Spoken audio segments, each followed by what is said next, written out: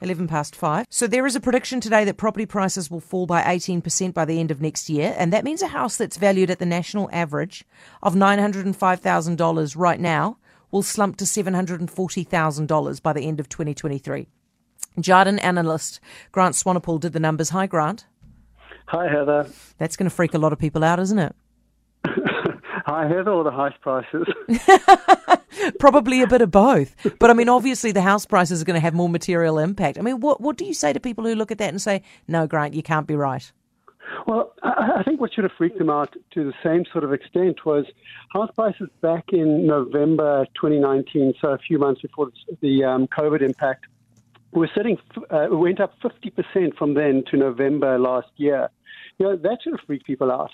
Now, back in 2019, you had 2-year mortgage rates, which impact house prices quite materially in the short term, sitting at almost 5%. They rushed all the way down to low threes at the peak of their house prices November last year. And now they're on their way back towards 6% if Adrian Orr's outlook for OCR is to be believed.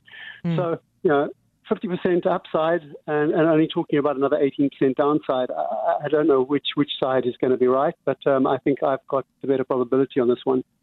Do you imagine that if the house prices slump by what you're predicting, it's going to force sales?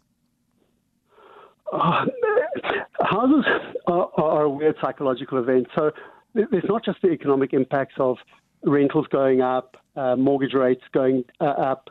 There's also the anchoring effect of people thinking their houses was worth X yesterday. They think it's worth X today.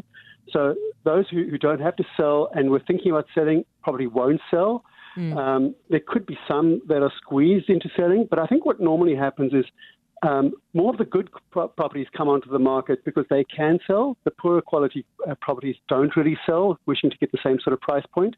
So there's just too many things that go on. But generally, I'm expecting about a 1% decline in house prices per month for the next 18 months, and then for things to stabilize and maybe start reverting as we move into the next cycle. Okay, Grant, thank you. Appreciate it. That is Grant Swanepoel of Jarden.